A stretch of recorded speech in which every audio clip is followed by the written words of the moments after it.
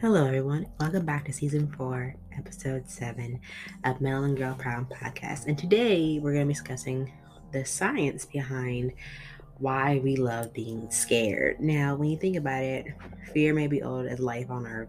It's a fundamental, human reaction over the history of biology to protect the organism against threats to their integrity or existence. Fear may be as simple as the cringe of an antenna in a snail that is touched, or the complexity of it existing anxiety in human beings. But whether we love or hate to experience fear, it's hard to deny that we certainly revere it, devoting an entire holiday to the celebration of fear.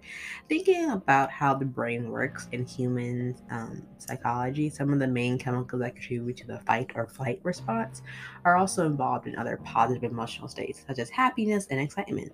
So, to make sense of the high state we experience during a scare, maybe experience more and more positive life. But what makes it different between getting a rush and feeling completely terrorized? I think what many scientists have stated who treat fear studies is neurobiology, or studies in clinical interaction, as well as those suggest other factors and experience how we experience fear and how it does to with the context. When thinking, our brain gives feedback to our emotional brain, and we perceive ourselves as being in a safe space where we can quickly then shift the way we experience the high state, going from one fear to another of enjoyment or excitement. And I think when you enter a haunted house during any Halloween season, for example, anticipating a ghoul jumping out at you and knowing it isn't really a threat, you are quickly able to relabel that experience. And in contrast, if you're walking in a dark alley at night and a stranger begins chasing you, both your emotional and thinking areas of your brain will be in agreement that in that situation is dangerous and it's time to flee. But how does your brain do this? How do we experience fear? Fear reaction starts in the brain and speeds of the body to make adjustments for the best defense or flight reaction. The fear response starts in the region of the brain called the amygdala. But I'm not getting too much science into it. I think also what we love about fear, or we love being scared, same thing that goes like people are have fascination with serial killers. People love murder documentaries. So now, like, why our brain loves that so much, it's kind of interesting. It's like, and you kind of think, how do you learn the difference? Like, for example, the it depends on what level of threat it is, because it helps a person perceive knowing what the threat is real or not. For instance, seeing a lion in the wild can trigger a strong fear reaction, but response to a video of the same lion at a zoo is more of curiosity, thinking the lion is cute. This is because, that's some part of our brain is like analyzing that fear and breaking down the result to mainstream by thinking, you know, of our brain's reaction is the emotional areas, and the fact that we are okay depending on what fear is in that certain situation. And how can we learn the difference? Often, similar to other animals, we often learn fear through personal experiences, such as being attacked by an aggressive dog, or observing other human beings being attacked by an aggressive dog.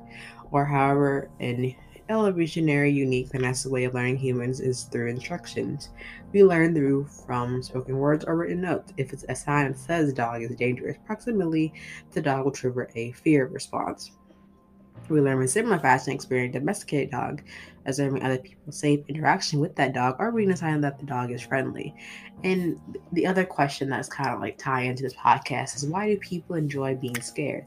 Fear creates a distraction, which can be a positive experience. When something scary happens in that moment, we are high alert and not preoccupied with other things that might be in our mind, like getting in trouble at work or worrying about a big test the next day, which brings us here and now. Furthermore, when we experience these frightening things with people in our lives, a lot of them find out that emotion can be contagious in a positive way. We are very social creatures, able to learn from one another, and you can look up to your friend at the haunted house, and she's quickly gone from screaming to laughing, socially able to pick up on her emotional state, which can positively influence your own.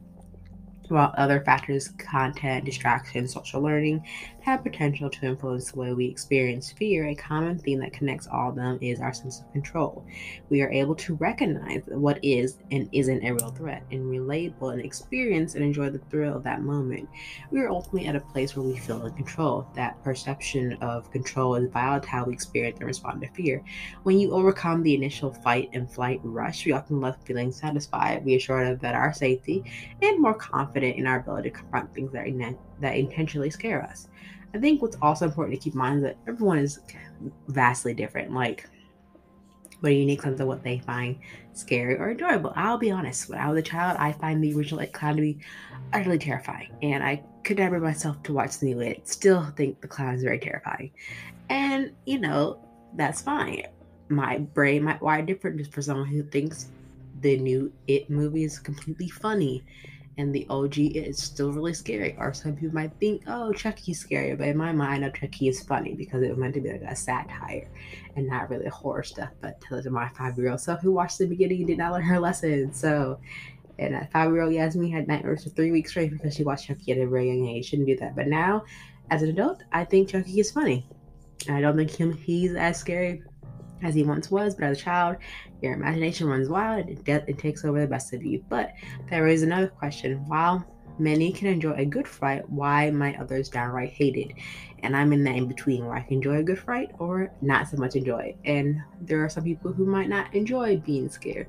There's always a balance between excitement and fear in an animal's brain and in a human's brain, but I think also in our brains, we might experience the scary as too real and extreme fear response can overwhelm the sense of control over any situation. Like, maybe you might enjoy the Freddy Krueger movie, but are too terrified of The Exorcist or Paranormal Activity. I think if it feels too real, the fear responses in our mind is not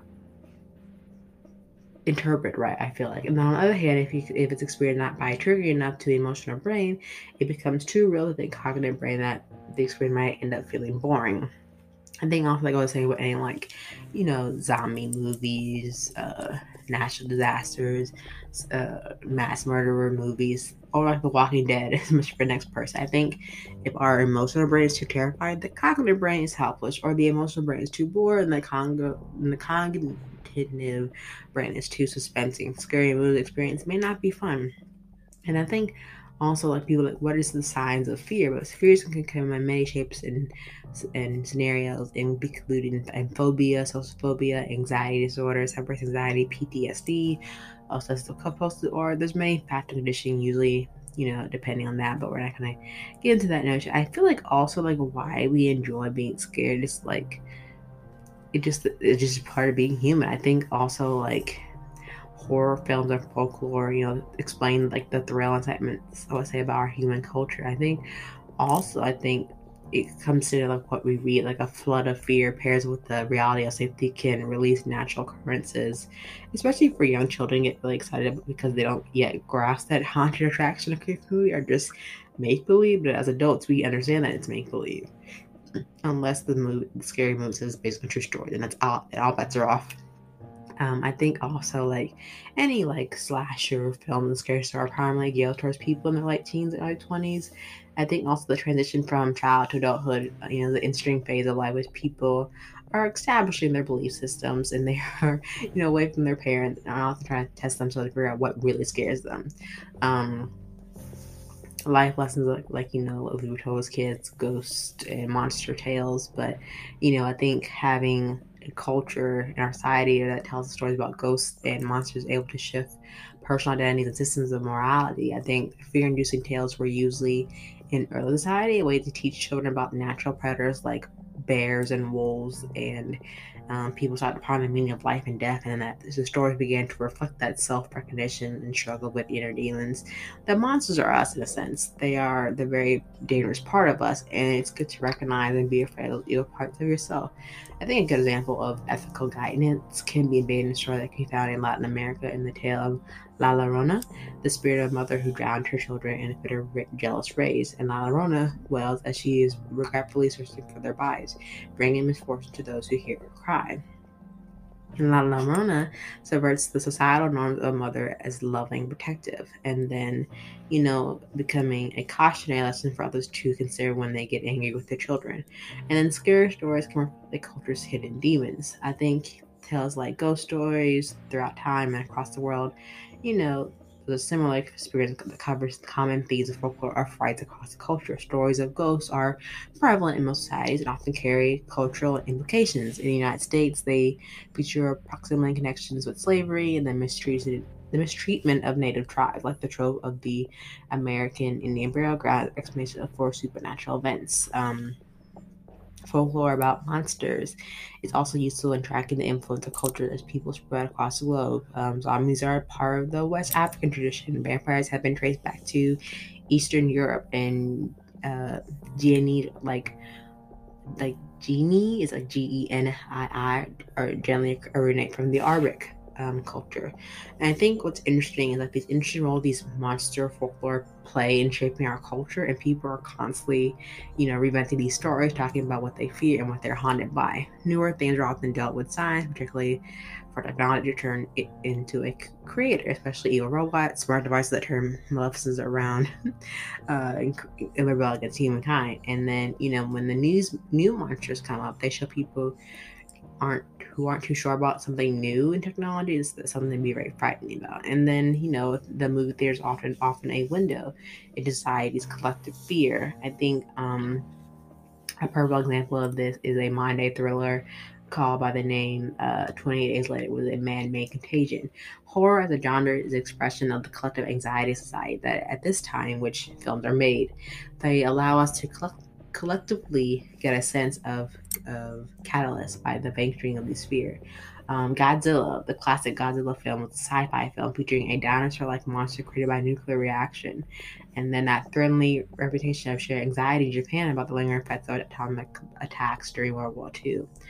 And then, other films of Halloween and many knockoffs and sequels like Friday the 13th. Those type of film franchises taps in, into the growing fear of the 1980s of random acts of violence and the immersion of serial killers in the public context. And zombie films are another illustration at this point. A zombie might represent concern about the atomic age in Night of the Living Dead, fears of supernatural forces like the Serpent and the Rainbow, or mass consumers of the Dawn of the Dead. Conquering the fear of death is also all the core in all horror films. I feel like it's also always a trend. In what way seems to be the problem is presented by the film that speaks of specifics of the society at any given time. But that's what I've noticed. Like we all have some type of love for being scared, or love type of any horror drama, or like why do we like to be scared?